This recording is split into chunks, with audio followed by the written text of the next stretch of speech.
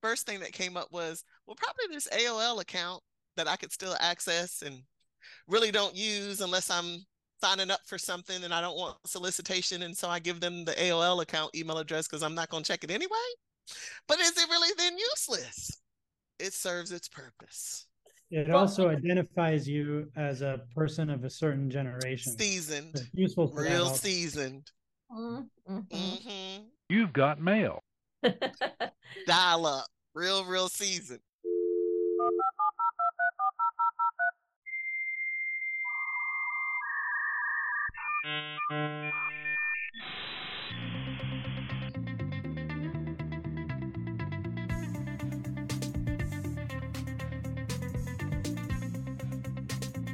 Hello, welcome to the Integrated Care Podcast from the Collaborative Family Healthcare Association. We are so excited to be joining you in the midst of our conference in Phoenix. We know it'll be a minute until this comes out and you're able to listen to it, but we're really excited to carry that in-person electric energy of the conference into our podcast today. I'm joined by my co-hosts, and we're going to go around and do our introductions the way that we always do. I'm Grace Pratt. I'm the behavioral medicine faculty at Integris Great Plains Family Medicine Residency Program in Oklahoma City, Oklahoma. I'm a LMFT by license, and my icebreaker question for us actually comes from a TikTok that came across my feed the other day. There's a TikToker, her name is Icebreaker Queen, and she comes up with like great, legitimately good icebreaker questions. This one's directly from her, and the question is, what is something that's totally useless that you still have memorized? And I will just, as an example, I will go first. I had two things pop into my mind right away. One of them is my best friend's phone number from my ages like 0 to 9. I don't think the phone number exists anymore, but I could dial you to her house. I know it. I don't remember what my phone number was when I was that age, but I know hers. Do I know any phone numbers now? No. I know none, but I can tell you that one. And the other one is the preamble to the United States Constitution, because I had to learn it for extra credit in 8th grade. And there's a Schoolhouse Rock song that I listened to so many times that I will not sing for you now, but I can recite the entire preamble to the United States Constitution, helping no one, but taking up space in my brain. So I'm excited, like I said, to have several of our co-hosts here for us with me today. So we will go around the circle, and next to me is Neftali Serrano. Hey, everybody. Neftali Serrano, or Neftali Serrano, whichever way you can say it. I'm the CEO here at the Collaborative Family Healthcare Association, and we're on site here in Phoenix, Arizona, and excited, as Grace said, to share some of that excitement with you all. It's been a great conference. We look forward to talking about it. All right. Something that takes up space that is relatively useless, although it's amazing how often I think about it, is a Latin phrase. So I went to a humanities-based high school in New York City, and they required Greek or Latin. And so I learned Latin, and our Latin teacher said, if I ever see you on the street as an adult, you must repeat to me this phrase. And I still remember the phrase. Gallia est omnis divisa in partes tres is the phrase. It's a phrase from Julius Caesar. Gaul is divided in 3 parts, is what it means. So the reason why I think about it is that so many things come in threes. That's actually where that idea comes from us in Western thought, that things come in threes. And so like whenever I'm doing like bullet points for a presentation, I have to do 3. It's like almost a compulsion at this point. If I do 2, it just feels like something's missing. And then I think, Gallia est omnis divisa in partes tres. And it's just totally useless. Totally useless. I love it. That thing that's been going viral about how often do you think about the Roman Empire? That's what that made me think of right now. Apparently coming up often for you, Neftali. So going around the circle more, we also have Bridget Beachy. Yeah, my name is Bridget, and I'm a licensed psychologist by trade, director of primary care behavioral health at Central Washington Family Medicine, which is FQHC in the state of Washington. That's so funny about the Roman Empire thing. So Dave thinks about it all the time, and I was like, almost never. And they did it like all across his family, and all of his male cousins were like, yeah, all the time. And so I don't know, because I heard that it was split between men and women, where like women almost never think about it and men think about it a lot. And I was like, that is something. I don't know what, but it's something. But yeah, I almost never think about the Roman Empire. As far as useless information, things that you memorize, when you had said that, like I had a bunch of things going through my mind. I was thinking of like, stop, drop, and roll in case you ever find yourself on fire. But then I was like, maybe I just haven't had to use it, you know? That might be really pertinent. So I'm saying it's useless, but it might be. And then I was like, MISSISSIPPI, for learning how to spell Mississippi.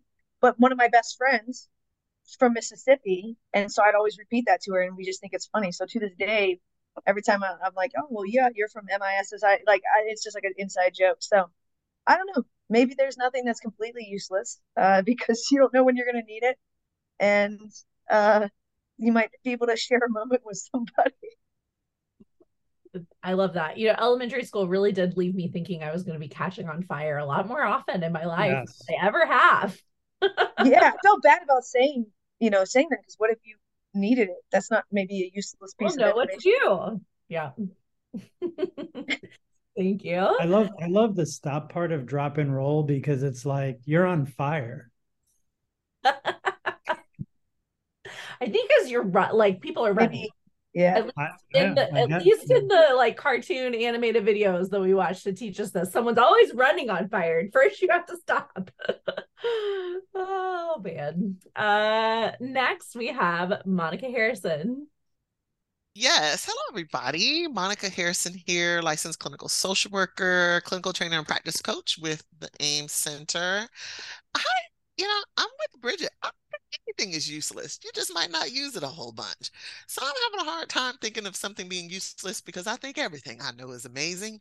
However, first thing that came up was, well, probably this AOL account that I could still access and really don't use unless I'm signing up for something and I don't want solicitation. And so I give them the AOL account email address because I'm not going to check it anyway.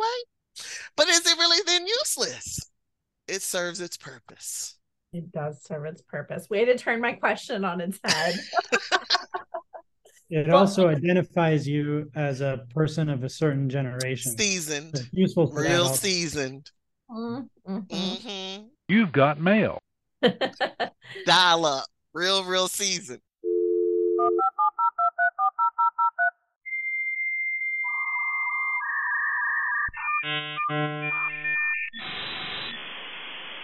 Yeah.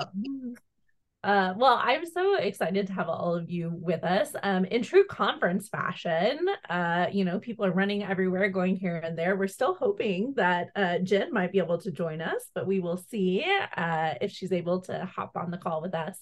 But we're going to talk more about the conference and talk about really what we're learning and how we're connecting, speaking of dial-up. But what I would love to know first is, are there any news and notes, Neftali?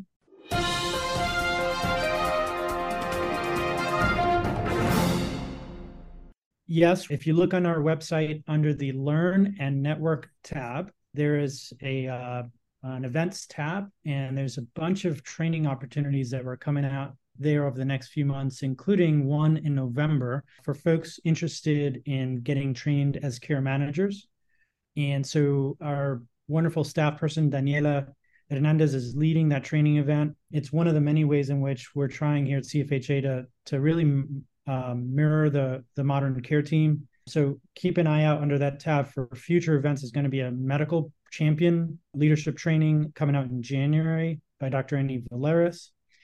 And over the next year, you're going to see some more stuff on there for hopefully like community health workers, peer support specialists, and other folks as well.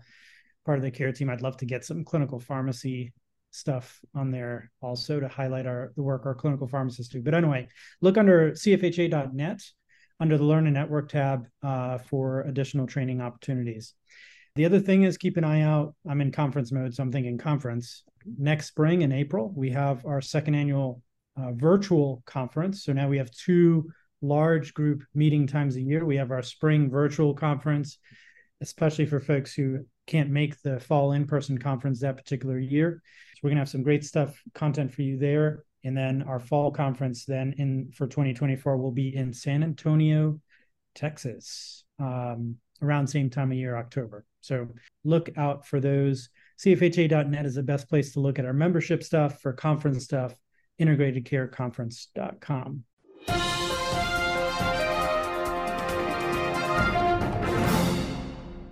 Very great. Thank you so much.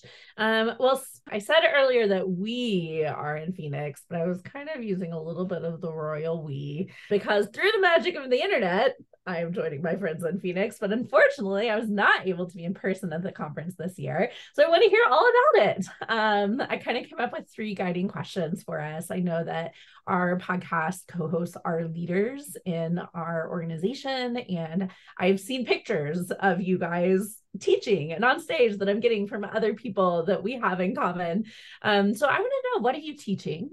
Give us a thumbnail sketch of things that you're excited about, the information that you're sharing at the conference this year. But I also want to know, what are you learning and how are you connecting? Because the conference is a lot about the information, absolutely, but also so much about the relationships. So we can start anywhere that you want to start, but tell me about it. How is it? Bridget told me it was really hot before we started recording. Meaning, well, she didn't lie. The conference is fire. Oh, okay. Fire. No. I like it. No. Fire But emoji. it is physically very hot if you leave the hotel room.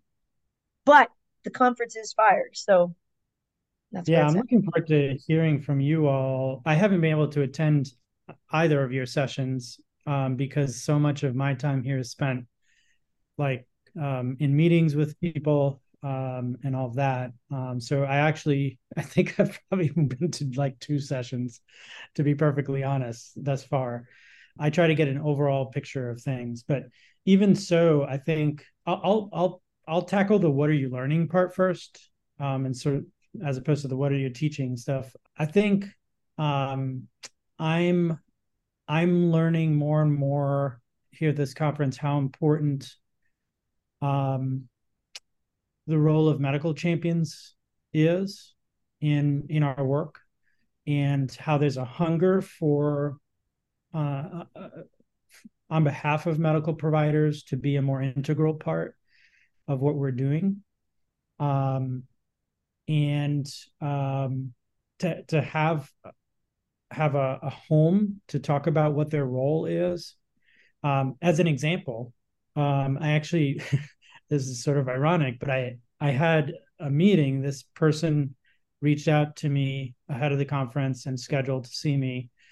It's a physician in the health system that I work at. In fact, he was a resident at the family medicine clinic where I do some clinical work years ago. And he and I interacted, on a small basis at that time, but he had no clue about CFHA or that I was, CEO here at CFHA. So we meet, and he's doing all this outstanding work in Raleigh around integrated care at his clinic, taking care of seriously mental ill patients in primary care. He's big into addiction medicine as well, and just doing some fantastic work. And he ran into me in the hallway and said, "Oh man, the conference is going great. I'm so glad I came here. It's just great experience. And boy, did you hear about that clinic in Washington? They have they're amazing. They've got all these BHCs and all this stuff." And I was like, "Yeah, I know who those people are. That's Bridget's people." So I'm learning that, even though a lot of our organization, our work is centered around the behavioral health side of the transformation that's needed, we need to do a better job of creating a space for the medical provider champions and giving them space and room, because so many of them need that space, benefit from that space. And I'll finish with this part. My conversation with him extended to the place of where I saw joy on his face, which I don't see often on the faces of medical providers. And I told him that. I said, "You look happy." And he's like, with a big smile, he's like, "I am happy. I mean, I love working in our teams. I mean, we've got a great team." And he's this guy working with severe and persistent mental illness as a primary care provider. And it drove home that idea that just integrated care brings happiness to the members of the care team. And our medical providers are among the ones who need more of that joy. So that's sort of like a learning I'm taking with me. I'll hop on that learning too, because something similar, but not with medical providers, with psychiatrists. So I had been running into some of the same faces. There's lots of new people, which is super exciting. I've met so many new, I'm happy to see the old folks, but I'm so happy when I meet the new people, right? So there's so many new people, and met this psychiatrist, and he's kind of like, I think I'm the only one. I'm like, no, you're not the only one. There's other psychiatrists here. He was like, well, how do you know? I said, actually, I just know, but I don't know. But I brought one with me, so I can at least introduce you to mine, because I know I brought mine with me, right? And so right before coming up here to record, I was like, oh, here's my psychiatrist and I see him. Let me connect the two of them so they can put like faces and names together, because I'd already connected them via email.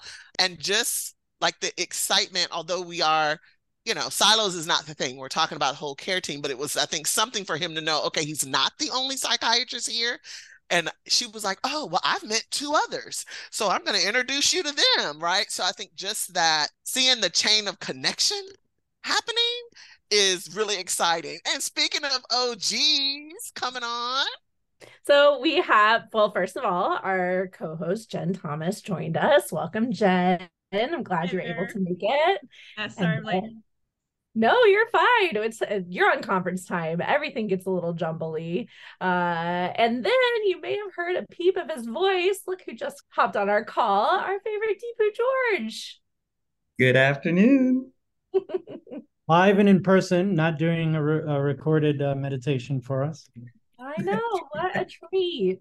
By the way, be ready for the ending meditation. Okay, yeah, you got it. I hope you came prepared, Deepu. Always prepared. Well, so when we started the show, I had everyone introduce themselves, and then our icebreaker question for today is, what is something that is useless but you still have memorized that's taking up space in your brain? So if you have an answer to that floats to mind, share it. If not, go ahead and introduce yourself real quick, Jen. Yeah, Jen Thomas, family medicine, addiction medicine, Morris Hospital, Morris, Illinois. I was a chemistry major, so Avogadro's number of 6.02 times 10 to the 23rd is the number of items in a mole, lowercase mol, super nerd moment. So I love that so much. That's exactly the kind of answer I'm looking for. All right, good. Mine was the preamble to the Constitution, because I listened to Schoolhouse Rock 1 too many times for extra credit in 8th grade. But then also, would you introduce yourself, Deepu? I will. I was trying to think of what is a useless piece of information that I know, that I memorized. So, Deepu George, currently at CFHA, very excited to be here.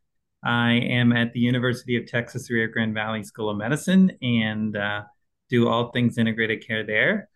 I don't consider this quite useless. I actually been a big part of my developmental years. This was my foray into learning English. So I know the words to Gangster's Paradise. Oh my gosh. That was the song. So are you going to sing it for us? I am not going to sing it. Come on. Just give us 4 bars, Deepu. Just not happening. I am not going to sing right. Come on. Just give us 4 bars. Not happening. Monica, drop the beat. Give me just 4 bars, Deepu. Come on. Not right now. But maybe a little adult libations karaoke time. We can get it going. See you later. Some video of that. So I'm so excited that you guys are here. For our conversation today, we're really just talking about the conference. So I floated out very broadly. What are you teaching? What are you learning? How are you connecting? And Neftali and Monica were both talking about opportunities to make space for lots of different kinds of professionals. So thinking about our medical champion, medical providers who are champions. And then Monica was talking about connecting psychiatrists together. And, the conference is such an amazing opportunity to lean into that collaborative part of our name. So that's all you missed. You're caught up now. But what else are we teaching? What are we learning here in Phoenix? Well, I wanted to just tag on real quick to what Monica said, that it's both a feature and sometimes a sort of a thing at our conference. You don't know who you're talking to sometimes. Like, are you a physician? Are you a behavioral health professional? Are you social work? Are you a care manager? Whatever. So there's actually, it's kind of a cool thing. Like sometimes I'm talking to someone and it doesn't come out till later in the conversation, like what actual role they play on the care team. But it certainly can be tough for newer people who want to kind of identify a little bit more with their own sort of guild and see other people like that. So thank you, Monica, for connecting that person. And there actually are a good number of psychiatrists here. There are. That's why I was like, no, you're not by yourself. I know there's lots of them. Yeah. I just had the same experience. We actually brought her to lunch with me to Jen and Beth, and a physician from California, first time attendee. I think I've seen more physician attendees this time around than in my previous 4 years, 4 or 5 years that I've been here. And that is very exciting because it kind of gets us back to that parity of mental health. And I mean, we have a lot more room to grow. And so I'm very excited to see that back in the mix. Absolutely. I sat next to a pediatrician today in a session. I was like, oh, great. It's good you're here. You can bring your friends next time. So definitely good to see the medical provider representation for sure. I know that we have some leaders on our call, and I also know that you're very humble people, but I wonder if you could just give us a little window into what are you teaching? What information did you bring to share that you're excited to talk about at the conference this year? Well, I'll start. I had an amazing ELO yesterday where we had discussion around blending models of integrated care. The title was really long, but basically different fruit, same bowl. And talked a lot about it not always being just about models, but approaches and what's the patient population on the spectrum, right? Like the spectrum, everything from kind of health focused, health disease focused, all the way to severe and persistent, right? And so just some conversation to get people to open up their minds around how to service the entire continuum, and that you don't have to stop at one place or the other. That's really not the spirit of integrated care. So just some conversation around that and how to make it practical and sustainable and the pieces that they need to consider to kind of make that happen. So it was well attended, lots of great questions. So yeah, it was good. Yeah, I had so is it ELO or ELO? Because I've been saying ELO the whole time. Doesn't matter. I had an extended learning opportunity. And I guess I didn't even realize this, that when Dave found out that it was 3 hours, he extended it to a fourth, because we knew we would never get through the information. So it was from 7 to 11, and it was awesome. We didn't stop. We had, we told folks if they needed to take a break, we understood, but we went from 7:01 to 10:59 and covered, of course, the contextual interview and a framework of, basically the framework was do, teach, lead. So do the work, then how to train and teach folks to do the work, and then how to lead folks doing the work. And we got, I don't even remember, maybe a year ago, Dave and I basically distilled that leadership into see them, celebrate them, and expect of them, which is a really fun, easy way of breaking down the really complex aspect of being a leader. And that your job really is to know your folks, understand their values, their mission, be able to celebrate the aspects that they're bringing and the work that they're able to do, and the work, of course, aligned from a primary care perspective in our context. And then lastly, to expect of folks, so having really clear expectations and metrics. And we had great attendance and great questions, and I really, really enjoyed it. I feel like I could have kept going for days and it would have been fine.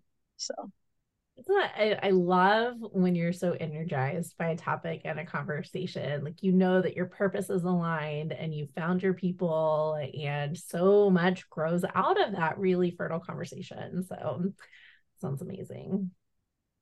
Yeah, for those of you who are not watching and just listening, the smile on Bridget's face and Monica's face as they're talking that's awesome. Because it's like, that's that energy you're talking about, right, Grace? It's like, yeah, you just see great people doing awesome stuff that they're really good at, and they're getting joy out of, the teaching piece. It's like, man, that's worth everything. This is not the kind of talk that the speaker's putting themselves to sleep. That doesn't happen in our group and in this environment. Not in my sessions anyway. You know how loud I am. You're good. You're lovely. I went to Bridget and Dave's session where they highlighted Graciela from their team that was a front desk patient service rep and went and got her social work degree and joined the team. Oh my gosh, we were all in tears. What a great testament to investing in your people and growing the talent in your own system. It was fantastic. She was such a great speaker, and I definitely think some mentorship. I think she's probably got a lot of fans after that talk of like, how do we reproduce that? Because that's such a great model of what we can bring to our own clinics. So it was her first presentation. I didn't realize no that it was her first, I believe, professional presentation. I definitely at CFHA. I'll have to double check on that, but I think it might have been her first professional presentation, and she was phenomenal. She had everybody crying. Like, we were all just like, it was beautiful. Yep, she's a natural. It was delightful to watch for sure. My ELO was not nearly as heartfelt. We went more with a quirky game-based approach. So our vision was integrated care for the medical professional, and we got really inspired by Simon Sinek's work of the infinite game, right? So we're trying an integration to not win or be the first, but to keep playing, right? Keep playing the game. So I worked with Jim McKenzie, Andy, and Amy Valeris, and Amy went all out. She made a behavioral health BIHA-opoly. We literally played Monopoly with different stakeholders of, the front desk and behavioral health clinicians, PCPs. It was fantastic. We had money and everything as kind of all right, here's a finite mindset. If you're trying to win and be, make the most money, how does that work out for you, with really cool reflections? And then we flipped it and did Cranium. Anybody play Cranium back in like undergrad or high school days? I'm probably dating myself. It's kind of like Trivial Pursuit, but there's creative things you can do with like modeling clay and charades.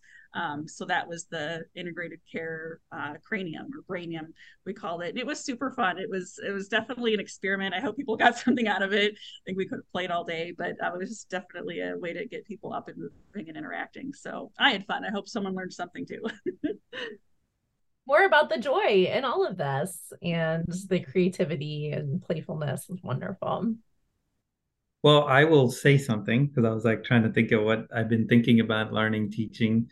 Neftali knows us. We've been steeped in history of where we are as a community and CFH's current status, and looking into the future. One of the things that I've been thinking a lot about is how what brings CFHA its spirit is we're very grassroots, very relationship oriented. And it's also a place where we can hold dignified, creative conversations. And anybody in the business of integrating behavioral health and physical health has a home here, right? And the conversation that I had with the physician that we took to lunch today, part of her thing was, is this my tribe, right? Like, is this where I belong? And by the end of the lunch, Jen, what would you say she left to us? Absolutely. You were sharing desserts. I mean, we were like definitely connecting, and it was very cool. But yeah, it was a good connection, and everyone feels at home. So good job, Deepu. Yeah, I got a quick comment on that. So on which day would it have been? Tuesday, right before we left this week, I was at the executive team leadership. And so if anybody's listening from CHW, I'm sorry for telling this story. But I was giving the kudos to our CEO because me, Dave, and her are presenting tomorrow on Saturday about getting behavioral health buy-in for the organization. And so we're talking, and I'm like, yeah, so we're having basically the entire team go to a conference. And so I see my CFO, and she's like kind of getting an eye twitch. She's like, the entire team? And I was like, yeah, the entire team is invited. One ended up getting COVID, so they're not going to be in clinic anyways, which is sad. So they had to stay home. And then another one got ear infection, so she is able to go to work, so she'll be there. And then one other person, but the other 20 plus 2 medical providers and our CEO, we're all gone. We're all out of clinic, and we're all at CFHA. So I'm saying this is going to happen, and she starts getting eye twitches, and she's like, So you're saying that there's going to be basically for 3 days, almost no BHC visits rendered. And I was like, yep. And I was like, every single person minus our coordinator has CEU monies. It's all been budgeted. She's like, I know what's been budgeted, but I'm just saying all at once, like we need visits. And I said, I hear you and I agree. I said, but when it comes down to BHCs, you don't worry about our visits. We will bring you those visits and we will.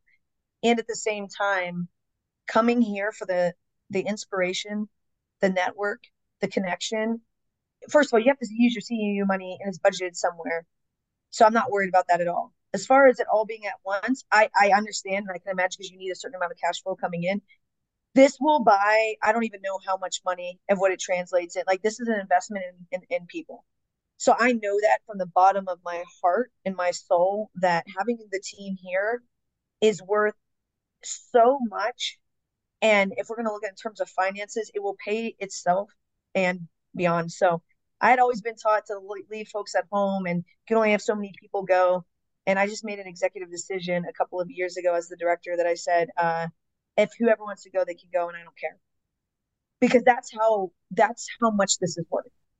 CFHA and the connection and the juju and the vibes will last an entire year. Yeah.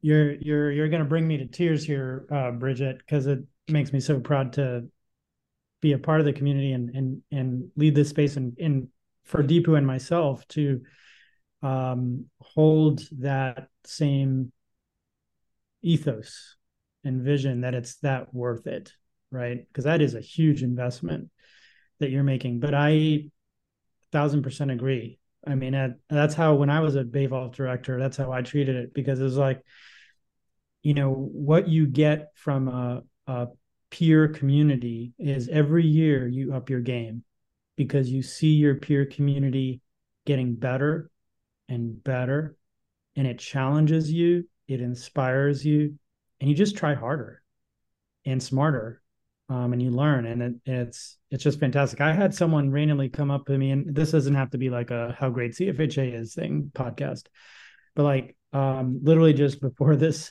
a guy came up to me. I don't know this guy, but from Fort Myers, Florida, and he says, I have a bone to pick with you, Neftali. And I was like, oh crap, here it comes. Someone didn't get their lunch or something, or I said the wrong thing somewhere.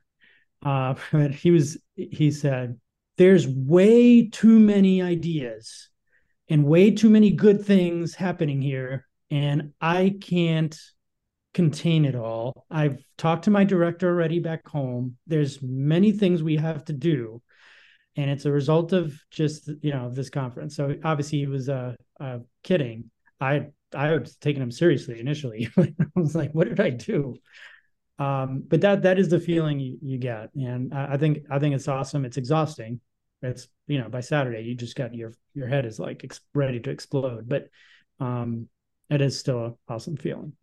I mean, I didn't pick a random word when I said, like, there's an energy that comes from this. There's a buzz that comes from our ideas, and to be able to be lifted up out of your clinical environment and to come away, we're so close to the problems. We're so close to the barriers. We're so close to the challenges. And we live in that a lot of the days, even as we bring our best creative, brightest selves, but we're so close to it. And to be able to step out of that and have a minute to see your people, because I mean, someone said it earlier, it's lonely. Bridget, you said in the chat, sorry, people can't see the chat. I was going to remember. It's hard and lonely to go it alone, and to be able to come with your people and to connect and to share the ideas is energizing in a way that just can't be compared to anything else. One of the sessions that I was part of was this panel of early career to late career, mid-career professionals. And when we were thinking of how to talk about what we wanted to talk about, we really settled on, let's talk about the ways that we have failed in different positions and projects and things that we've tried, just to kind of level set the field, to kind of say, if you're doing this hard work and trying to convince a whole world in front of you to do this work, it's frustrating, it's lonely, it's hard. And towards the end, a lot of the common answers on the panelists was CFHA is where they find that sense of tribe and that sense of connection to improve their game and get better at what they do.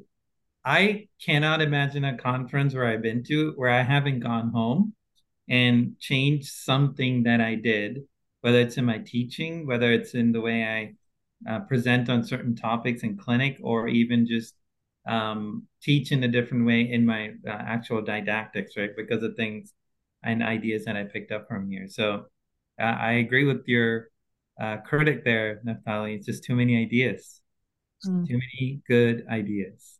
So that's the perfect transition. What are we learning? I appreciate each of you sharing the ways that you've contributed, and I'm so thankful.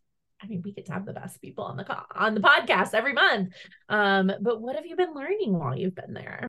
Well, let me tell you about this thing I just learned, because I'm so excited and I'm ready for them to like just go ahead and publish it already and like give me the manual that you are doing.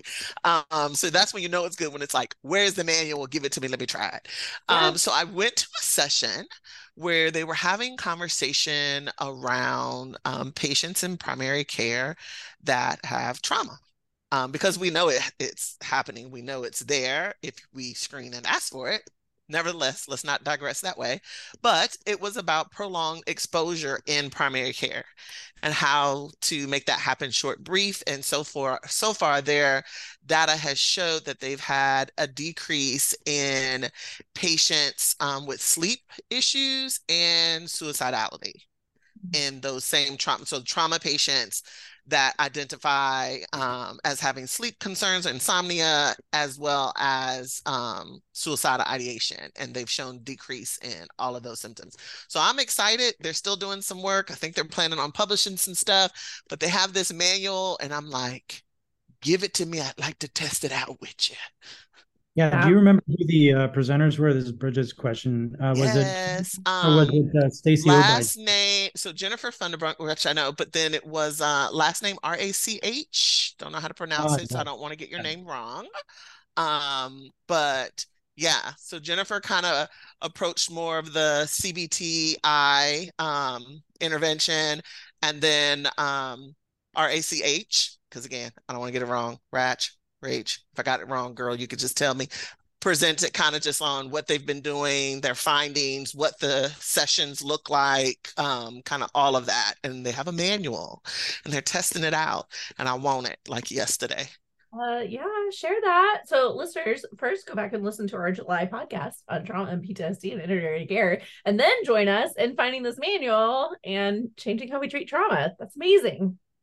I'll just say that I think one of the things that I'm sort of learning is so one of the ways that I use CFHA kind of is to beta test ideas.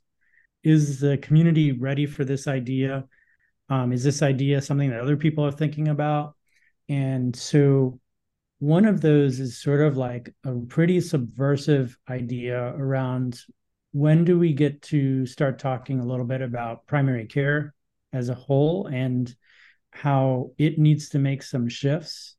And I'm learning, I just through conversations, I'm just learning that, yeah, there's people who are ready to at least have the conversation, even if we don't have solutions. And what I mean by that is basically, one of the things that subverts our efforts in integrated care is that, primary care really hasn't adapted its service delivery model in forever. And we're still expecting primary care providers to see 20 some odd patients a day, 15-minute increments, and be the bottleneck for all the care team services, basically. And that model doesn't make sense for a whole lot of reasons, not the least of which is we're burning out providers as a result of that. And we're misusing the skills of primary care providers who have highly trained skills in particular areas, but we're using them for a lot of scut work, a lot of triaging, a lot of like patient and relations management. Basically, whoever shows up on that schedule, those 22 patients, what percentage of that actually need to see the primary care provider as the main point person for that visit? And I think there's some really kind of subversive ideas that we could think about where, primary care providers are more consultants than needing to be the point person for each and every visit. They are operating at a much higher level for a subset of patients and using their care team, using their BHCs, using their care managers, using their consulting psychiatrists, using their consulting pharmacists, dietitians, strategically to be the point people for more and more of these visits so that care is distributed across the team. And I think if we're able to get to that place and have conversations as a community about that, that unlocks a whole lot for our efforts in integrating physical and behavioral health and in ameliorating what is clearly a key workforce issue of overburdened, overworked primary care providers.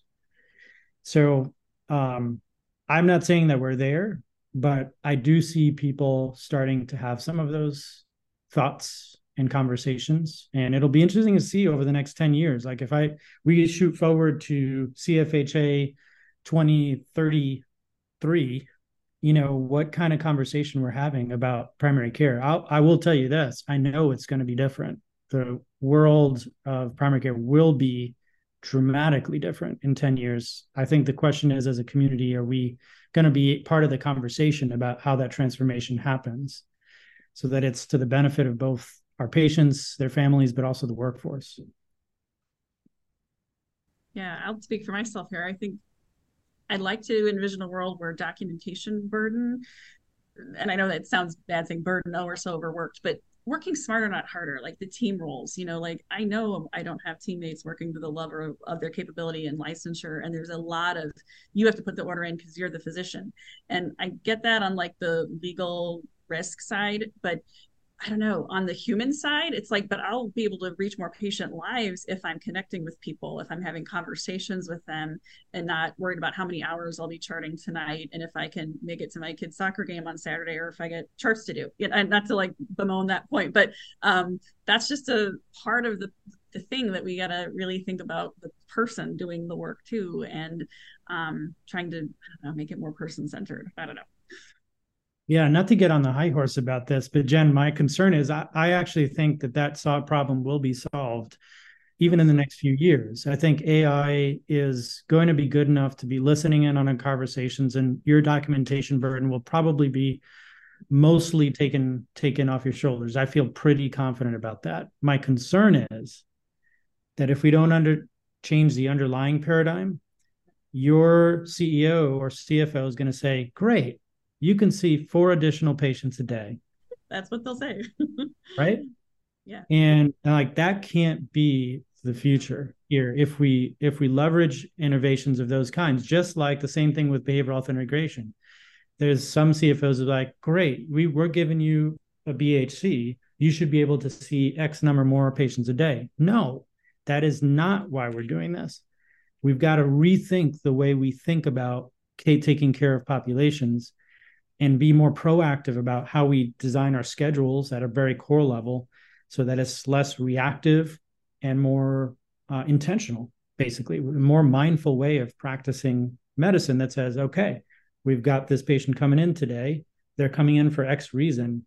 This teammate is the one to lead on this, right? We don't need this one person being the first person every single time. And the more we decrease the randomness and increase the mindfulness, I think the more we get to a system that's just more rational, more sustainable for everybody. That's what it looks like in my head in a way. The last question that I had for us is, how are you connecting at this conference? And I'm hearing it coming through as we're talking about learning, as we're talking about, the relationships that we've built, but how have you felt connected?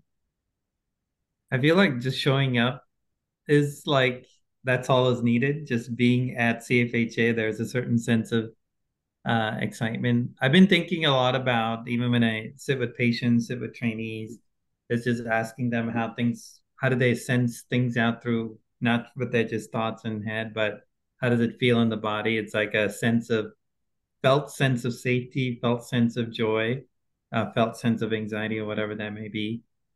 Just walking into, and at least for me, seeing the board, seeing Jackie, Liana, Martha, Daniela, Julie, all of these staff members that work with Hannah and Neftali. Like that was like enough for me. And there's like lots of transitions in my background and kind of um, different things that I'm going through, but I'm able to temper all of that just by showing up and being here and being able to have conversations. Yeah, I don't think Jen and I had like really connected before the conference. And so Jen reached out to kind of say, can we go grab lunch? And we had two others that we brought along with that. And to me, that's the fundamental joy of CFHA. It's these connections, shared meals, shared laughs, lots of hugs. And that's kind of intentional for me. Also, being able to connect with some of the founders and what I call like our seasoned champions of integrated care. Just getting to see them and thank them, that's been great. And it's an honoring experience for me. Yeah, you don't have to do much, honestly. And I can say that as an introvert. I know I'm in this position, and so people stop me and stuff. But even when I was not CEO, I mean, I'm an introvert. Conferences take a lot out of me. And so just, I mean, if you just show up and participate in some way in a session, raise your voice, say something, someone's going to stop you at the door. Hey, I really like what you said, blah, blah, blah, blah, blah. And then all of a sudden,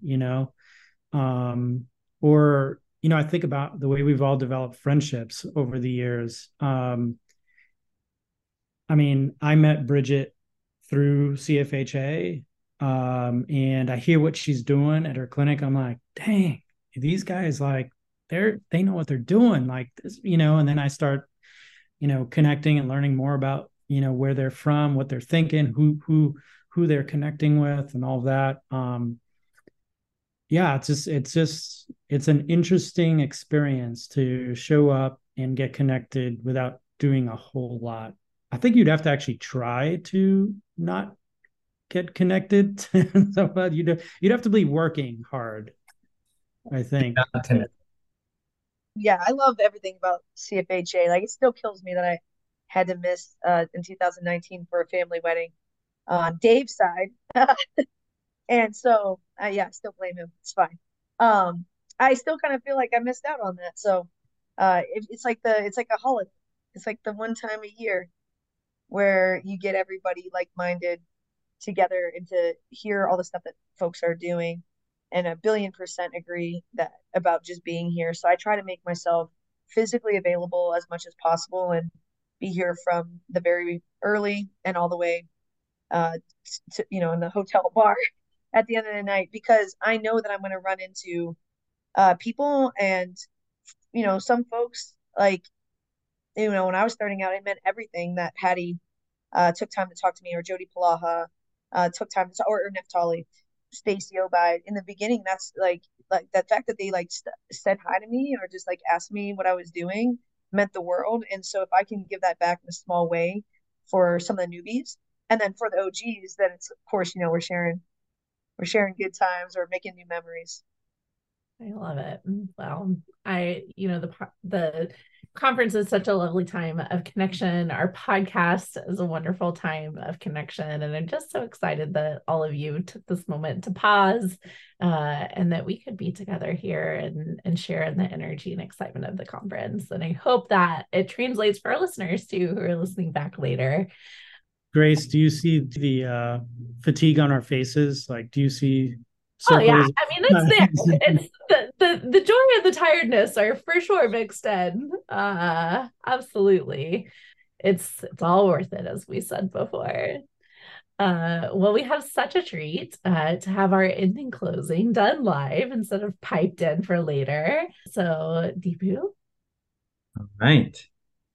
For our community, this is a poem by William Ernest Henley called Invictus, and I slightly adapted it to be about community than in an individual. Out of the night that covers us, black as the pit from pole to pole, we thank whatever gods may be for our unconquerable souls.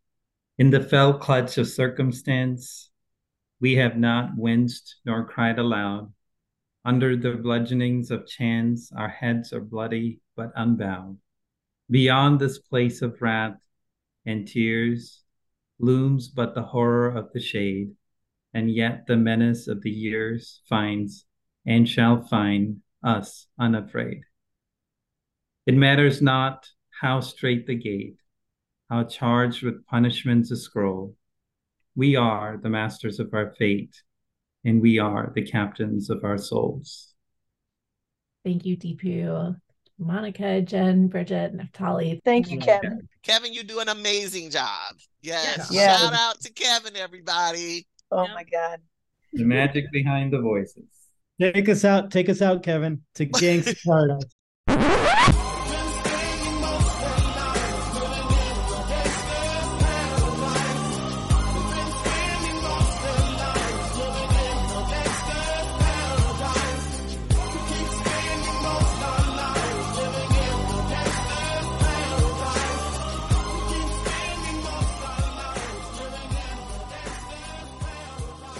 Look at the situation they got me facing.